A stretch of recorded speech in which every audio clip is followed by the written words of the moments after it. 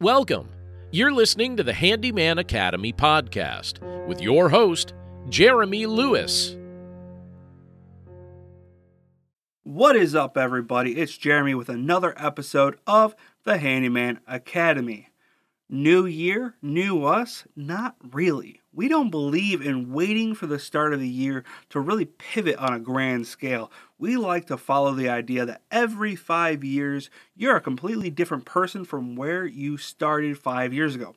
So as we move from day to day and week to week, we are moving intentionally towards where we want to be at the end of the 5 years. We have a dry erase board in our office where we list out tangible goals for the year and break the goals down into easier to accomplish monthly and daily tasks for us to move forward where we want to be. We do this both for our handyman business and the Handyman Academy podcast and everything under that umbrella.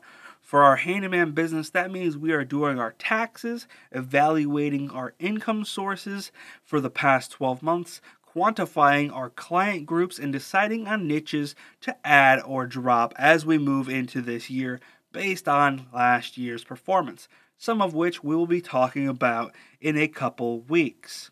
For the Handyman Academy, we are looking at what has worked for us and what hasn't. Podcasting is very new to us, and it will take some time for us to land on the formula that is us. Whether that consists of music changes, audio tweaks, content shifts, or so on, because at the end of the day, we are doing this as a passion project to help inspire others to join the handyman field. So with that said, here's what we are starting this year and working towards in our 5-year crusade. First, we are setting up a dedicated email line for you to be able to email us, as we will be holding monthly giveaways and other fun activities, the only requirements for entering being that you live in the continental United States and you participate in our quote-unquote homework segments. The more often you participate, the more times your name gets entered in the drawing, limit once per homework segment. Even if you didn't get chosen for the month's prize, we are keeping the names of everyone who did not win and entering them into our yearly giveaway, which is going to be pretty awesome, if I do say so myself. Next, we are going to be changing up the content a little bit.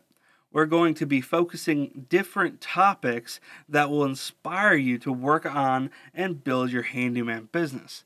But don't worry, we will continue creating the content that helps you define your business systems, just less frequently.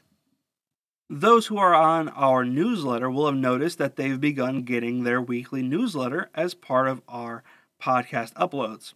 The newsletter has useful links to where you can find our podcast, as well as interesting news and sneak peeks into future content. However, we are adding in bonus behind-the-scenes videos with exclusive content and sometimes a view into the goings-on of my actual handyman business. If you aren't part of the newsletter crew, but you would like to be, I've included a link to where you can sign up in the description below. Another little change, we created a simple, easy-to-follow curriculum that can be downloaded and viewed on any of your devices.